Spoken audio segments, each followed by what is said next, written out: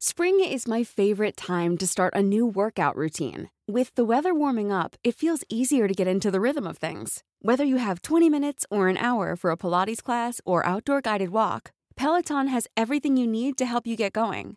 Get a head start on summer with Peloton at onepeloton.com. Burrow is a furniture company known for timeless design and thoughtful construction, and free shipping, and that extends to their outdoor collection. Their outdoor furniture is built to withstand the elements, featuring rust-proof stainless steel hardware, weather-ready teak, and quick-dry foam cushions. For Memorial Day, get 15% off your Burrow purchase at burrow.com/ACAST, and up to 25% off outdoor. That's up to 25% off outdoor furniture at burrow.com/ACAST. Everyone knows therapy is great for solving problems, but getting therapy has its own problems too, like finding the right therapist, fitting into their schedule, and of course, the cost. Well, BetterHelp can solve those problems. It's totally online and built around your schedule. It's surprisingly affordable too. Connect with a credentialed therapist by phone, video, or online chat, all from the comfort of your home. Visit BetterHelp.com to learn more and save 10% on your first month.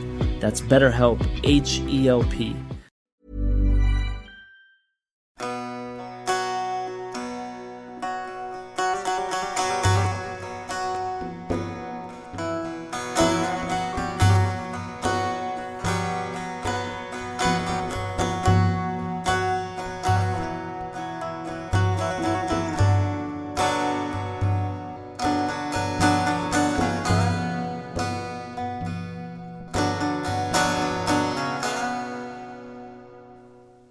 Good evening.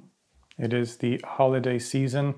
Specifically, on the day that I will be releasing this, it is Christmas Day, which is one of the most important holidays or days in general for Christians around the world. At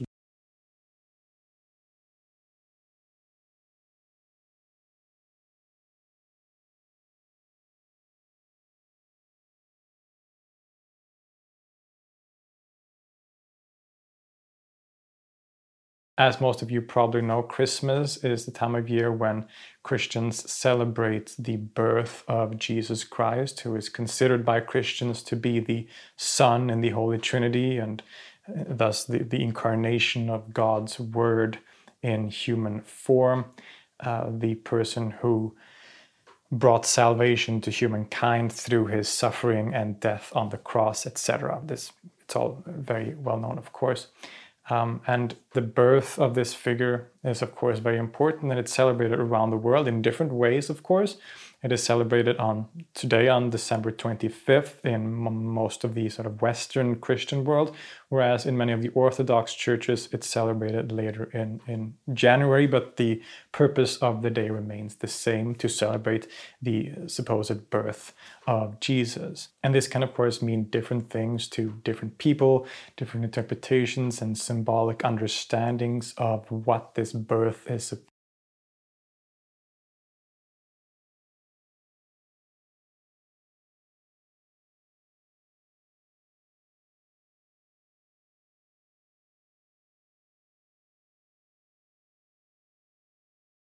He is one of the most important figures in the history of Christian mysticism. But he is also controversial because he proposed certain ideas about God and the relationship of God to the soul and creation that to some people seemed a little out of line, and certain of his claims, certain quotes from his works and sermons were later deemed heretical after his death. But today he has sort of regained his reputation as a very important person in church history. Now, Eckhart taught very significantly that the ground, he talks about this thing he calls the ground, the Grund in German, which is this sort of innermost essence or foundation of God to begin with, right? He talks about the Grund, the ground of God. But what is significant is that he also says that the ground of God is the ground of the soul. They are one and the same ground. So he proposes that in the innermost essence of the human soul, she is one and completely unified with God. himself, right? And that God is in everything, that God is the only reality. There is nothing outside of God. God is the very being of everything that exists. And there's a whole lot more to Eckhart's theology, of course, and you can watch my full video on that if you're interested. Now, based on that very mystical and beautiful, really fascinating philosophy, he also talks about the birth of the Word, or birth of the Son, right, which is what Christmas is all about. And so he interprets Christmas, the celebration of the birth of the Son of God, in regular fashion, as he always does. He interprets it very metaphysically, you could say. And he talks about the fact that the Son is being born eternally inside the Godhead, the unity of God. And of course, usually when we talk about Christmas, we think of the birth of Jesus, the human being who is the incarnation of the Word.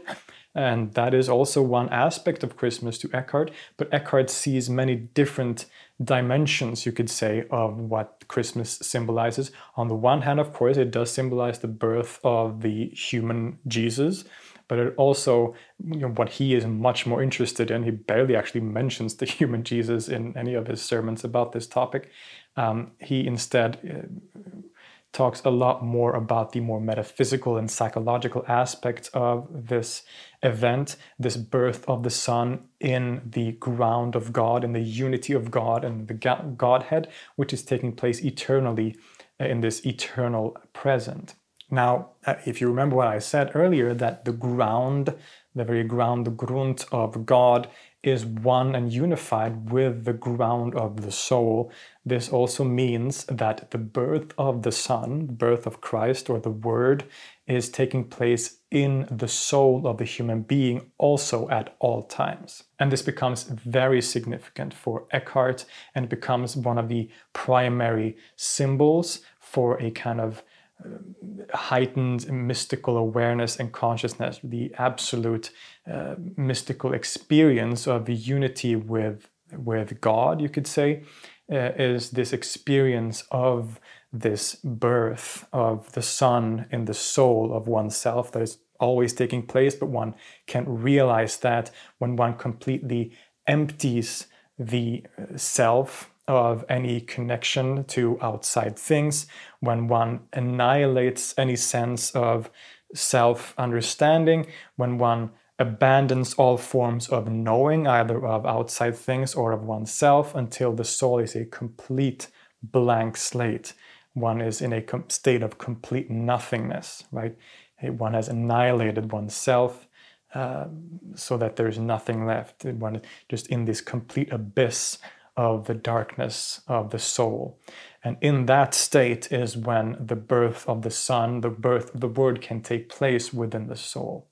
And this is a very important symbol then for Eckhart for this process of spiritual development or spiritual awakening, of realizing one's oneness with God and uniting with God. So, as you can tell, this is a very unique way of looking at Christmas. It's not the interpretation of Christmas that you'll hear from your regular Sunday service, of course, but it's one that I find incredibly fascinating. Eckhart was a writer. He wrote many treatises in Latin about commentaries on biblical books, etc. But he was primarily famous as an incredible preacher. He would preach primarily to other monks and friars of the Dominican order, but also sometimes to the lay people as well. And he was known as a really gifted preacher whose sermons, a lot of them at least, survive to this day. And 4 of those sermons were held or were given in Christmas season. So they talk about Christmas, and the way that I've just explained, how he interprets Christmas as in this very mystical and metaphysical way. So what I thought I would do for this Christmas season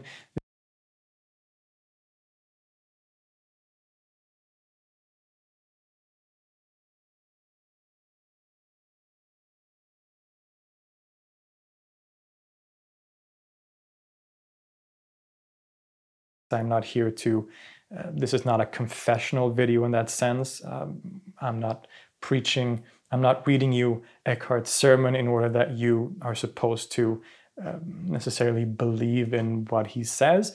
It's more from a perspective of appreciation and of studying these fascinating figures of history and the way that they express themselves and their very unique ideas.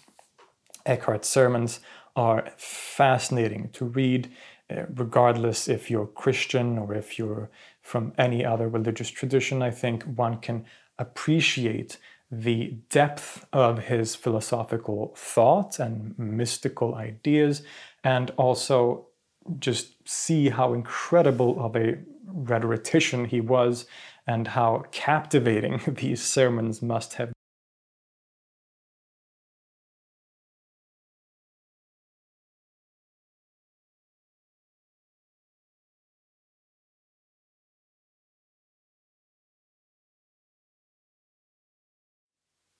Where is he who was born King of the Jews? Now observe, as regards to this birth, where it takes place. Where is he who is born? Now I say, as I've often said before, that this eternal birth occurs in the soul precisely as it does in eternity, no more and no less, for it is one birth, and this birth occurs in the essence and ground of the soul.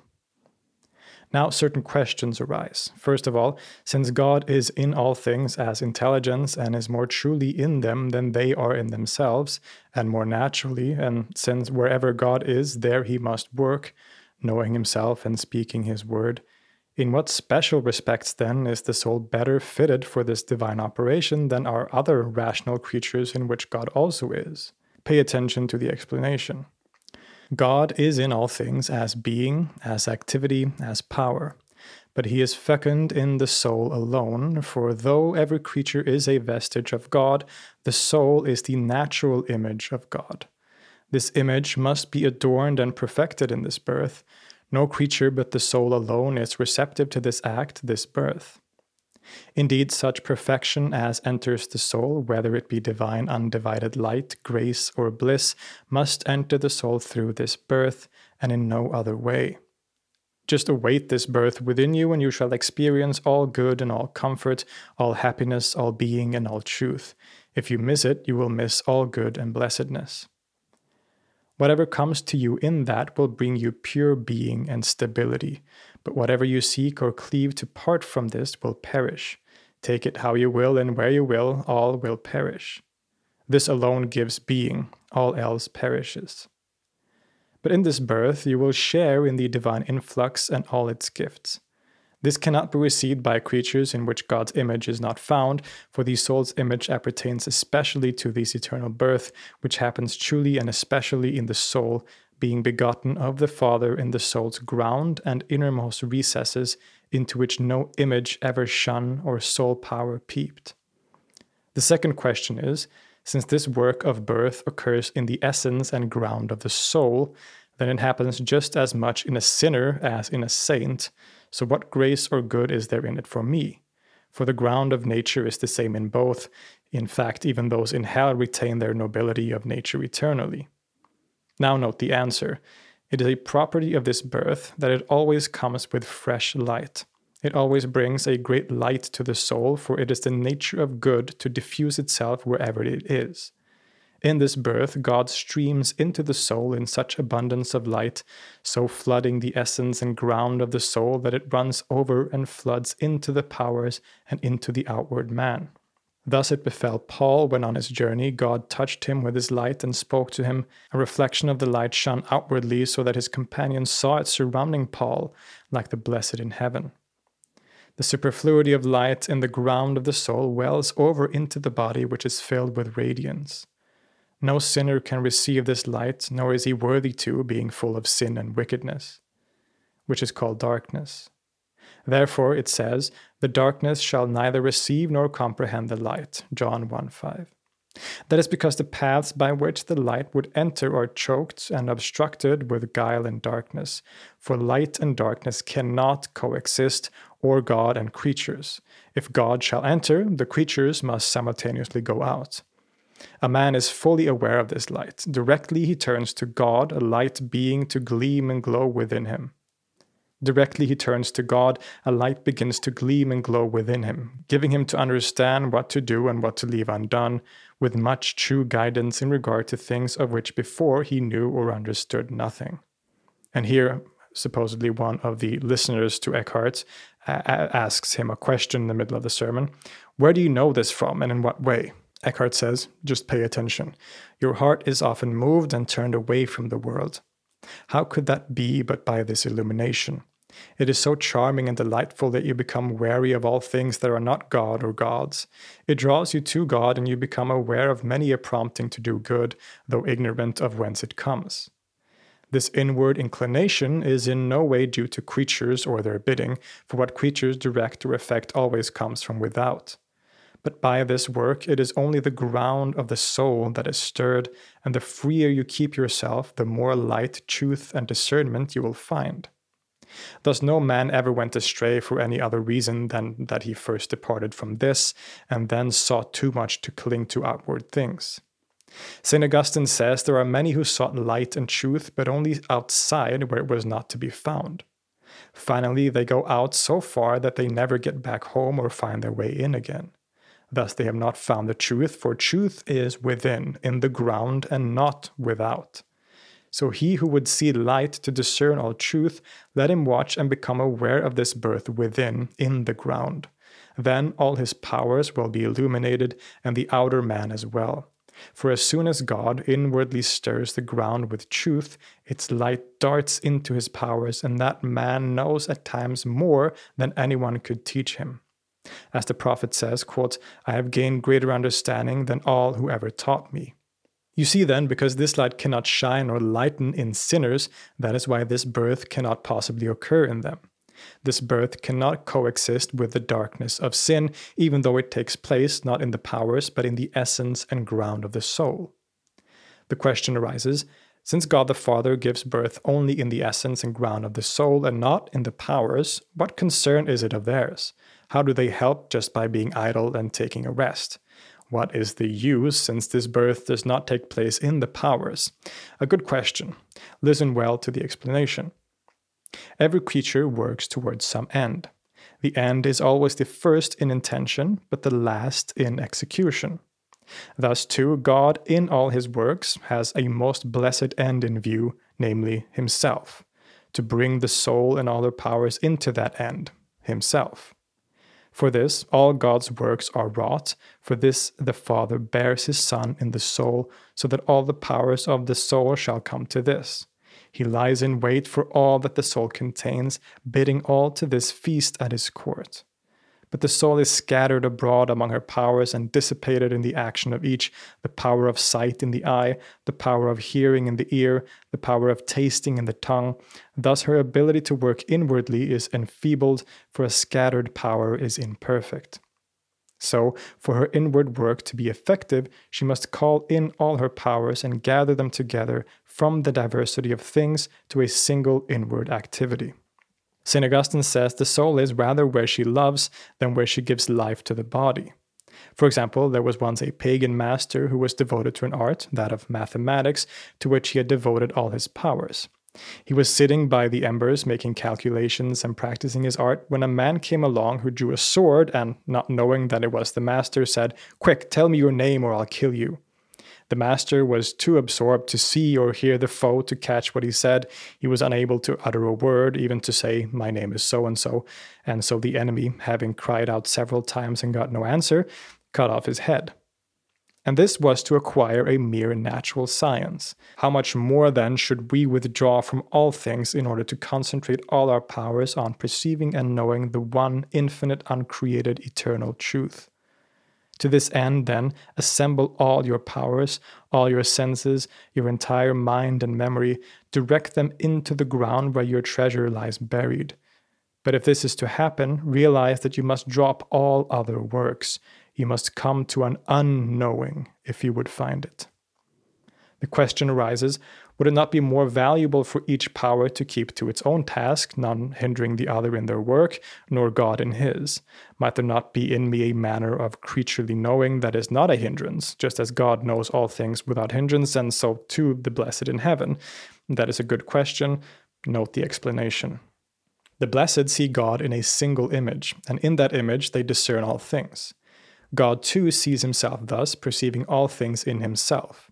He need not turn from one thing to another as we do. Suppose in this life we always had a mirror before us in which we saw all things at a glance and recognized them in a single image. Then neither action nor knowledge would be any hindrance to us, but we have to turn from one thing to another, and so we can only attend to one thing at the expense of another. For the soul is so firmly attached to the powers that she has to flow with them wherever they flow, because in every task they perform, the soul must be present and attentive, or they cannot work at all. If she is dissipated by attending to outward acts, this is bound to weaken her inward work.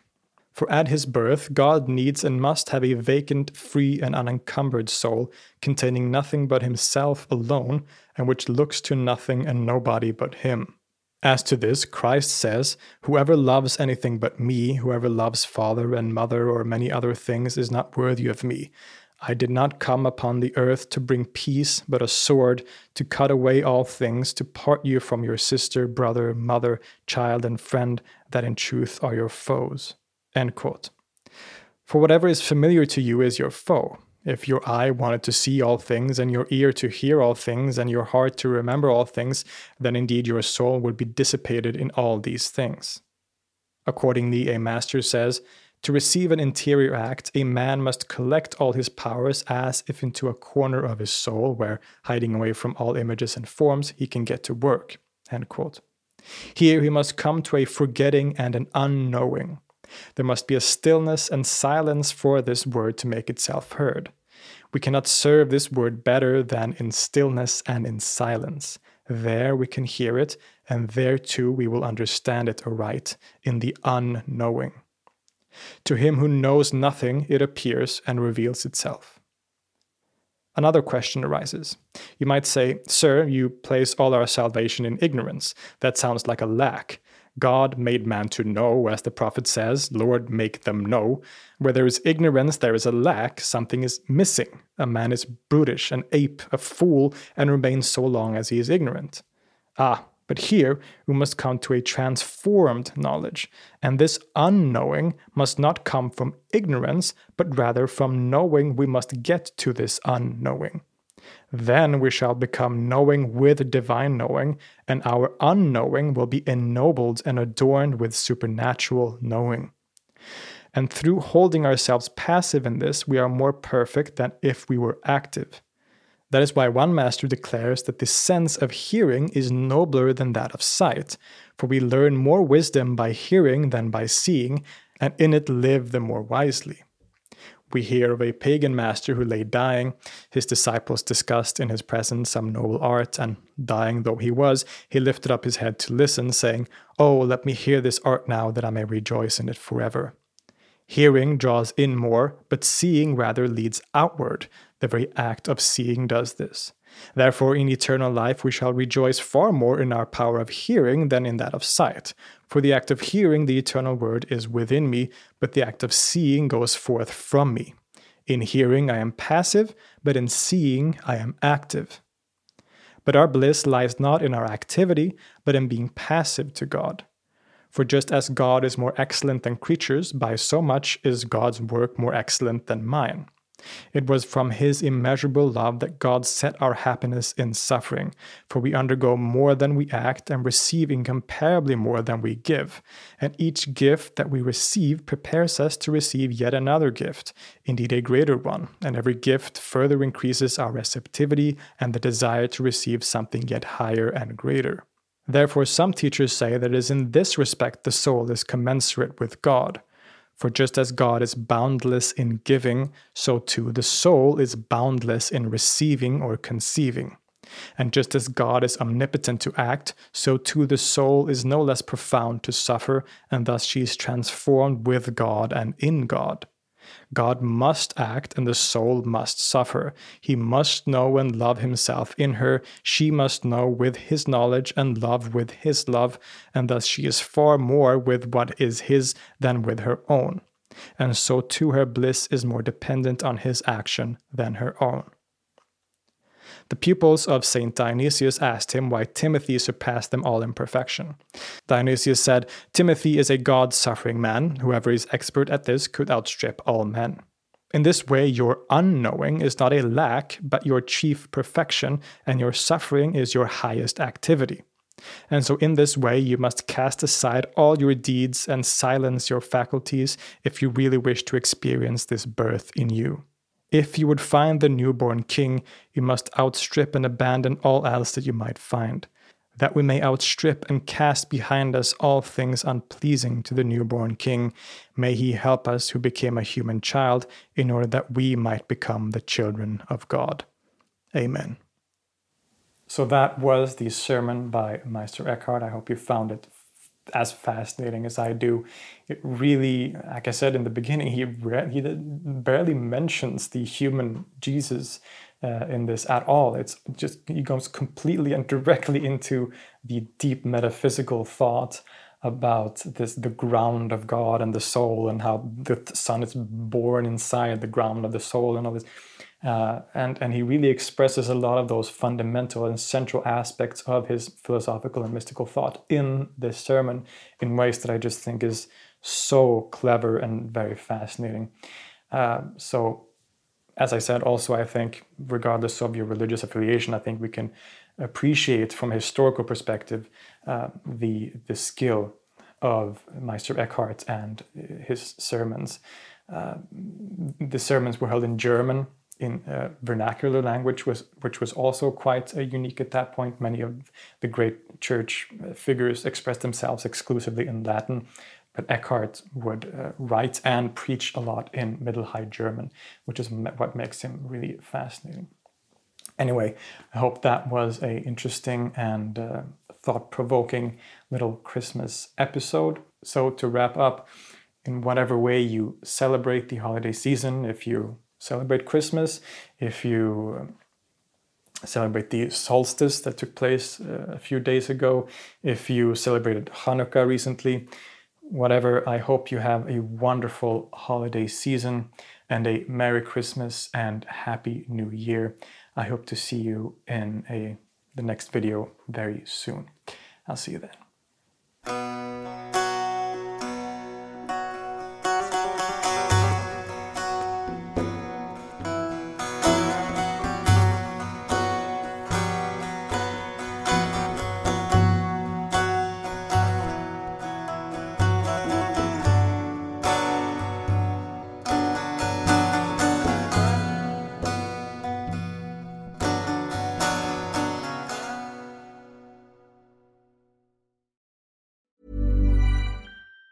Even on a budget, quality is non-negotiable. That's why Quince is the place to score high-end essentials at 50 to 80% less than similar brands. Get your hands on buttery soft cashmere sweaters from just $60, Italian leather jackets, and so much more. And the best part about Quince, they exclusively partner with factories committed to safe, ethical, and responsible manufacturing. Elevate your style without the elevated price tag with Quince. Go to quince.com/upgrade for free shipping and 365-day returns.